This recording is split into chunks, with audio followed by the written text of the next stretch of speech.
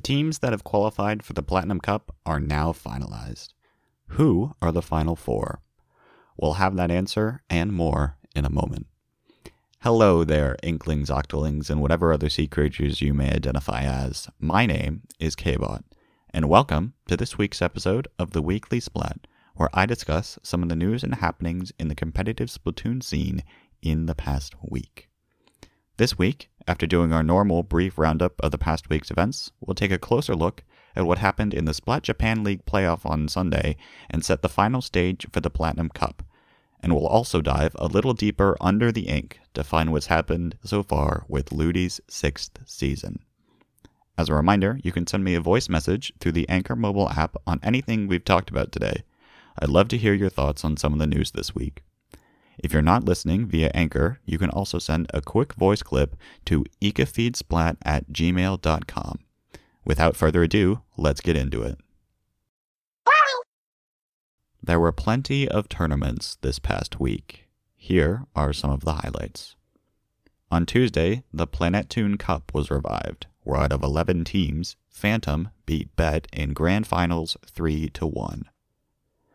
Black and Spoon had their largest event so far of 55 registered teams last Thursday with their Season 5 Rainmaker event, where in the end, Deep Blues beat Phantom 4-2 to take gold. Ink TV also held Extravaganza, their free agent tournament last week, where a team of Spectre, Ace, Gingerbread Man, and Gons took gold out of 28 teams. That's 112 free agents out there. Sendow's In the Zone series was also revived on Saturday, where pickup of Fuzzy, Ice, Erza, and Gray took gold. And of course, in-game, the Squid vs. Octopus Splatfest took place on Saturday during the first anniversary of Splatoon 2. The Octolings won the popularity contest, but the Inklings won both win percentages and were the victors of the Splatfest. On Sunday, the Libelant Calamari, Meteor, and the GG Boys faced off in a Splat Japan League playoff event where the top two teams would be invited to represent Japan in Platinum Cup 4. The results of the round-robin play were as follows. GG Boys beat Meteor 3-1, Libelant Calamari beat GG Boys 3-2, and lastly, Libelant Calamari also beat Meteor 3-1. So therefore, the two teams to represent Japan in the Platinum Cup this time around are Libelant Calamari and the GG Boys. On the west side, another development has occurred. On Monday, Endgame TV released a statement. I've kind of shortened this statement just a little bit, just to make it fit a little bit better with time constraints, as the whole statement is 3 pages long. I'll have a link to the full statement in the description below. But here's the bulk of it. Hey all, this is Eirik from Endgame TV. For starters, here's the news. Kraken Paradise and FT Win will not be attending Platinum Cup. Set to Destroy X and Ghost Gaming will be representing North America and Europe in their place. This news has been hard to hear, for KP and FT Win players especially, for Endgame TV, for the Splat Japan League, and the Splatoon community. I cannot speak enough to the degree of work that we've made to try to get these two teams to Japan, and I, as well as the EGTV team, sincerely apologize for what has been a less than satisfactory turnout. A while back, we'd been reached out to by SJL organizers to collaborate on a cool project, host a competition, and have the winners flown out to a showdown in Japan. It would be Platinum Cup 4, taking on some of the leading teams in the Splat Japan League. If we could help coordinate it, these organizers could completely fund it. This is an incredible opportunity. The event could have so many implications for the relations of an international Splatoon community, the future of some lucky unsponsored teams, and generally insane life experiences for players. So that's the setting. Back to the present. Why are KP and FT Win unable to go to Platinum Cup after winning Inkstorm Cup? Unfortunately, both teams had one or more of their younger players on Inkstorm Cup rosters unable to travel at all. Even in the face of parents of players disapproving of the trip, AC owned the process of calling parents personally, even keeping up with them after over text regularly to explore possibilities for players to come. I can't express enough kudos to AC for doing this. For some, it worked, but it didn't work for everyone. After 2 of Kraken Paradise's members couldn't make it, we escalated having KP grab a player to sub as their 4th. It was at this point it became apparent that not just any substitute would be possible. I'll explain later. After discussing a good deal, it had been decided that Set to Destroy X, the runners-up, should take their spot. FT Win, in the meantime, had seemed largely able to go. While some passport work was needed, it was ultimately very doable. We started booking travel, but a day in after booking the first few flights, we got hit with some awful news. A player's parent from FT Win, and thus the player as well, was no longer able to attend. Given the conclusion for KP, the same decision had to be made for FT Win. I think it's okay to say that it's been a disappointing 1 to 2 weeks. Not because we have bad blood with Set to Destroy X or Ghost Gaming, but because we knew of how great of an opportunity this was for both unsponsored teams. Getting exposure in the Japanese scene, as well as on an international level, would have been a huge boost. And, well, it's a trip to Japan. An expensive trip that most people have really only dreamed of doing in the community. To have that cancelled in this way is soul-crushing for the players, surely. This has certainly been a learning experience for us. It's safe to say that, regardless of whatever events we run, we are actively learning and listening to feedback to make everything we do better. While we can't say we've facilitated a competition and experience as international as this in the past, we're glad to have taken this on and grown from it, and I'm still proud of the work our team has done. To the players that might be reading this, again, we're truly sorry this happened, and we hope to create ways of making it up to the members of Kraken Paradise and FT Win and get them to a future LAN. I can't give enough thanks to SJL and Shinobism that have helped facilitate this entire process, and even simply entertaining the idea of this event and believing in us. They've shown a true commitment into creating inroads for both Japanese and Western scenes to coexist in as a visible of a way as possible. We're incredibly excited for what this event can entail. Thanks for everyone that has shown support for the players, teams, and the event.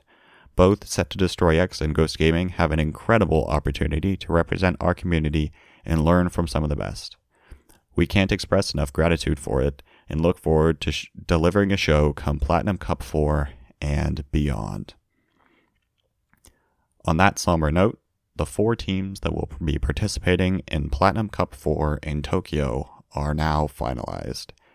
Even though the original teams from the West won't be able to attend, it'll still be a great event to watch nonetheless.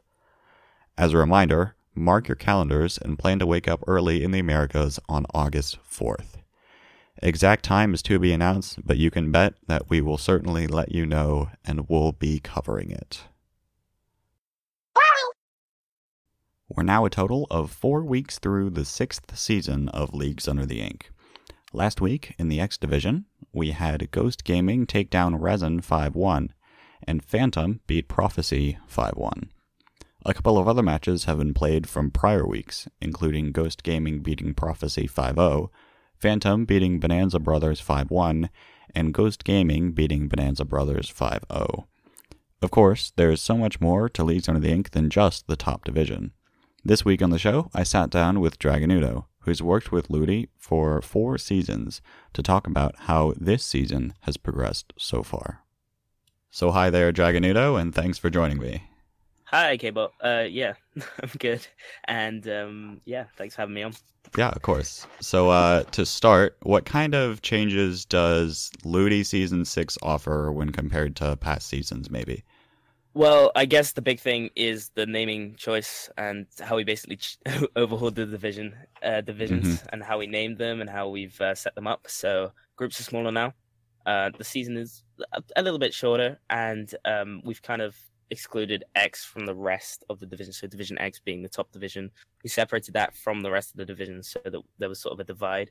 Not to separate the top players, but to separate the focus, because the focus really should be on the lower teams and how they climb their way up and how they build themselves up as a team over the period of the season.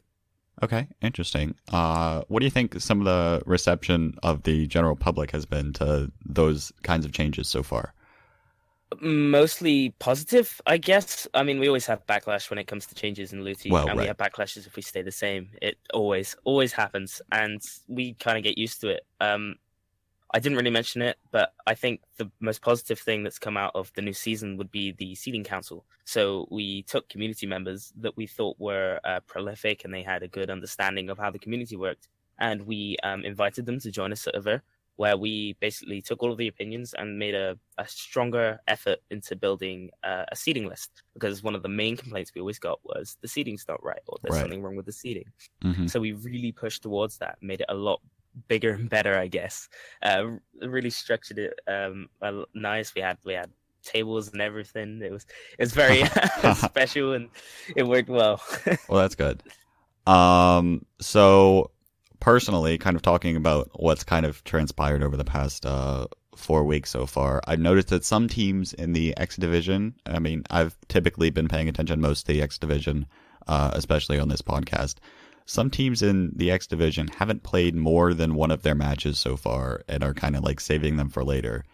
Yeah. So is that kind of like a widespread issue across all the divisions? Is it just in X division?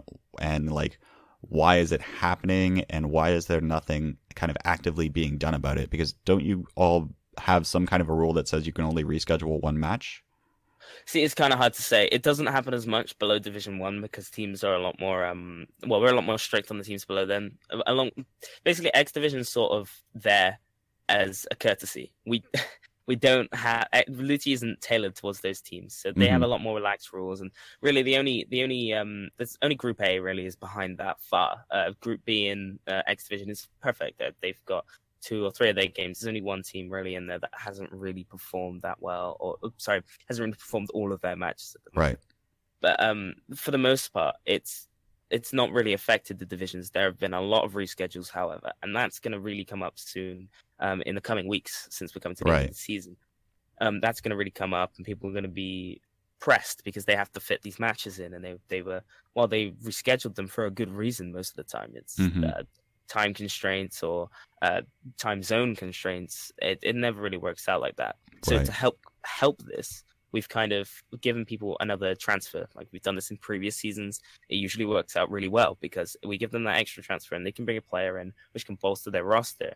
And then in that case, they have more people to schedule matches with, Hmm. which makes it so much easier for them to finish that match. Right. But yeah, there have been some issues with people rescheduling a lot of their matches in X. But like I said, it's a lot more lax up at that sort of area Right. because it's not as important for them.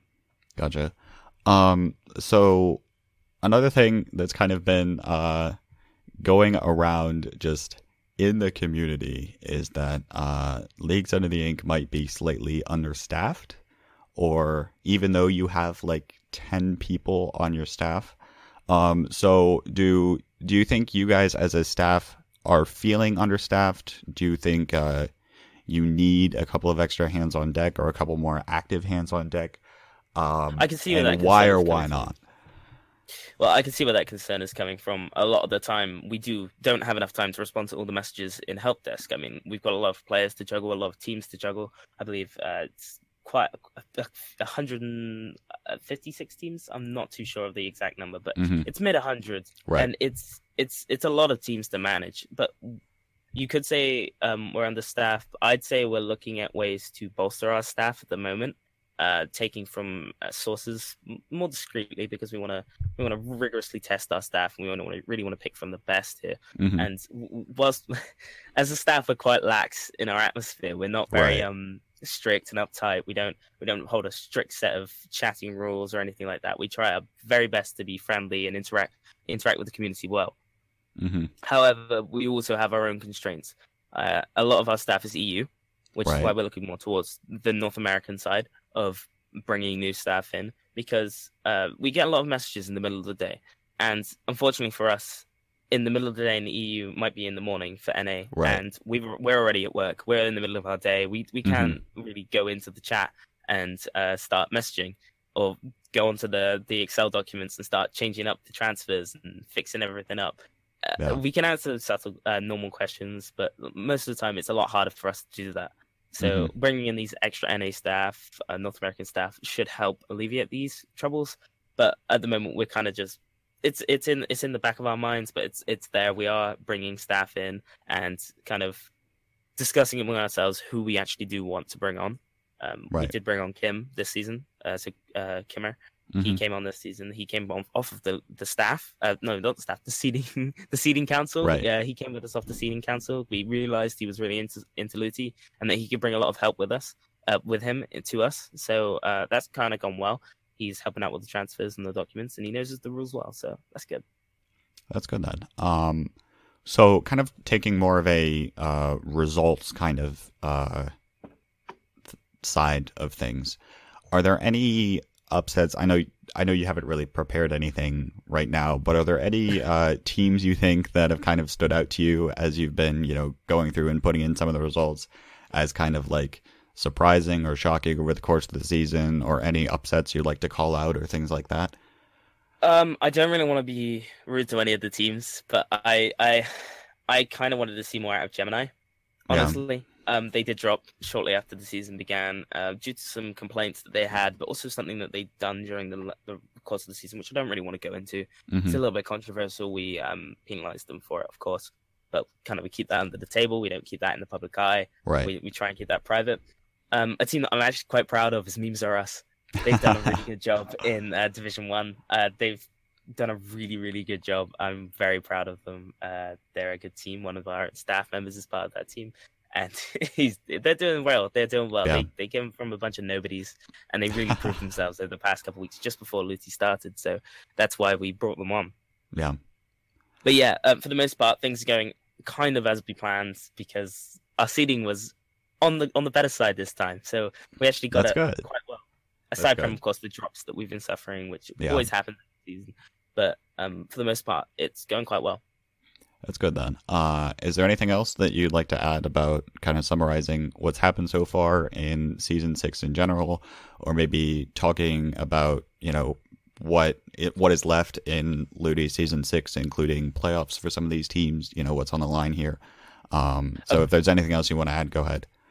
So we're 4 weeks in, obviously. Right. A lot of matches have been played. We're not all the way through the season yet, but a lot of matches have been played, and people are sort of getting the handle of the LUTI and the formula and how to go about scheduling their matches with teams. So all the new teams coming in have that experience now of scheduling matches with teams and helping people out. And I think, again, this happens every season, but we teach new players how to play the game at a competitive level. It's a slower environment, but it teaches people how to schedule their matches, talk to new teams, interact, and figure out how to use help desk effectively. Really, Season 6, it's gone well. It's one of the better divisions, one of the better seasons, in fact, so far, I believe. I've been in since Season 3, so I've been here for about half of the seasons at the moment. Right. And this is definitely one of the least controversial seasons we've had. It's, again, shorter. And we're coming up on week 5 now. We're in week 5 at the moment. And during week 5, it's really the make or break time. This is when teams are winning those matches to go to playoffs. So they need to be winning matches this week if they want to make it to playoffs. They could be going up a division. You never know. From groups, just from their performance in groups. But at playoffs, that's really where the divisions really whittle down to the better players and the better teams. And going from those teams to a higher division, they want to progress, don't they? They want to go up. They want to progress further into the hierarchy of LUTI, the hierarchy of LUTI, and really seeing how that all goes. It's quite enthralling to see. Awesome. So is it top 2 teams out of every group are going to playoffs? So top 2 teams out of every group go to playoffs. Okay, I believe. Gotcha. And those 2 teams will then go into those playoffs and fight against all the other teams in the groups in the divisions for that top spot. So there'll be a winner for every division. And Gotcha. We'll obviously put those on our Twitter and we'll do what we can. It's kind of like a thing. We are looking towards trying to get it streamed. It's hard. It's tough. We're trying to get hands on deck. We've been contacting around it. It's really hard to do. And since LUTI is so expansive in the amount of matches that are played every week, picking those matches to broadcast is hard, and obviously there's people that are going to be disappointed that their matches didn't get broadcast. Right. But working towards that, we really want to push that when it comes to playoffs and try and get those teams onto this sort of visible stage where we can kind of show them off to everybody else. These new teams, these people that haven't really played the game before, really just haven't really played in the competitive environments more, and show them off to other players who might be free agents or other players that might really want to get into the community and really get down into that competitive side. But at the moment, they're just sort of casual, and we want to show them that they can be introduced nice and easily through leagues. All right, sounds good. Thank you again for joining me. Is there anywhere where people can find you on Twitter or find Ink Leagues anywhere? Any other shout-outs you'd like to give? You can find me on Twitter at Dragon Speakers, so that's with a Z. And you can also find LUTI on Twitter if you just basically look up LUTI in the search bar. I think it's look up Leagues under Ink Leagues in the search bar at Ink Leagues, and through that you can probably find our Discord link and all of our rules. And to be honest, this is a going away thing. Everybody, please read the rules for LUTI. It's extremely important. The amount of people that read our rules is minimal. We do a lot of the reading out the rules again in the help desk, and it's not really nice. It's not nice having to write those rules out and then having to spew them back, even though sometimes it's good for clarification. So if you really want to get into Ink Leagues and you're dedicated to Splatoon for 6 weeks at a time, at varying times throughout the year, join Ink Leagues. It's awesome. All right. Thank you very much. Take care. You too, man. Take care. To find out more about LUTI and see how your favorite team is doing, you can go to the Discord server, which will be linked below.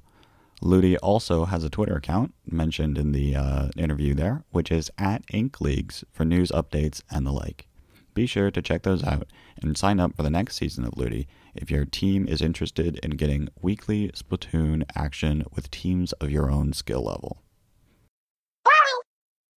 That's it for this week's episode of the Weekly Splat. Thanks for tuning in. Everything that's been talked about today will be linked in the podcast description, including more information about Leagues Under the Ink. So if you're interested to find out more, be sure to check that out. If you liked what you heard, be sure to subscribe to us on your favorite podcast platform, and follow me on Twitter for consistent updates at kbot_273. If you have any feedback, feel free to message me there as well. The Weekly Splat works in tandem with Ecofeed, as both products aim to keep you, Splatoon players, informed about the competitive community. If you're not already following Ecofeed on Twitter, I suggest you do to stay up to date with the most recent competitive Splatoon news. Thanks again for listening, cephalopods, and happy splatting.